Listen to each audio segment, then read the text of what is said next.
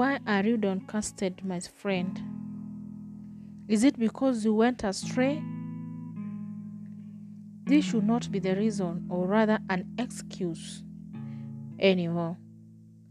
Because God has allowed you to return to Him today and now. Do not hesitate.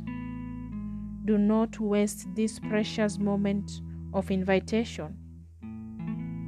Return to Him and embrace His love and mercy upon you.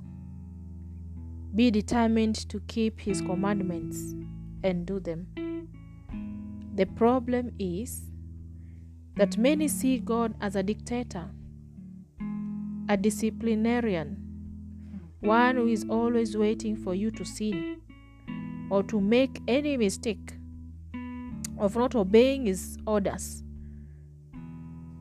so that He can punish you. No, God is not like that. Never compare God with your earthly father or uncle or teacher, whatever authority, because they are not the same and will never be the same.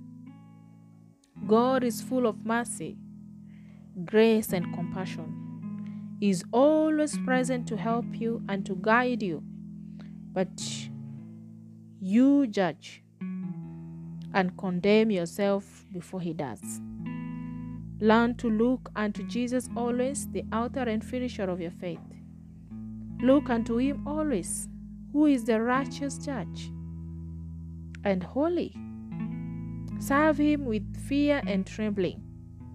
This means give Him reverence in all that you do, and you will enjoy His presence in your life forever and ever.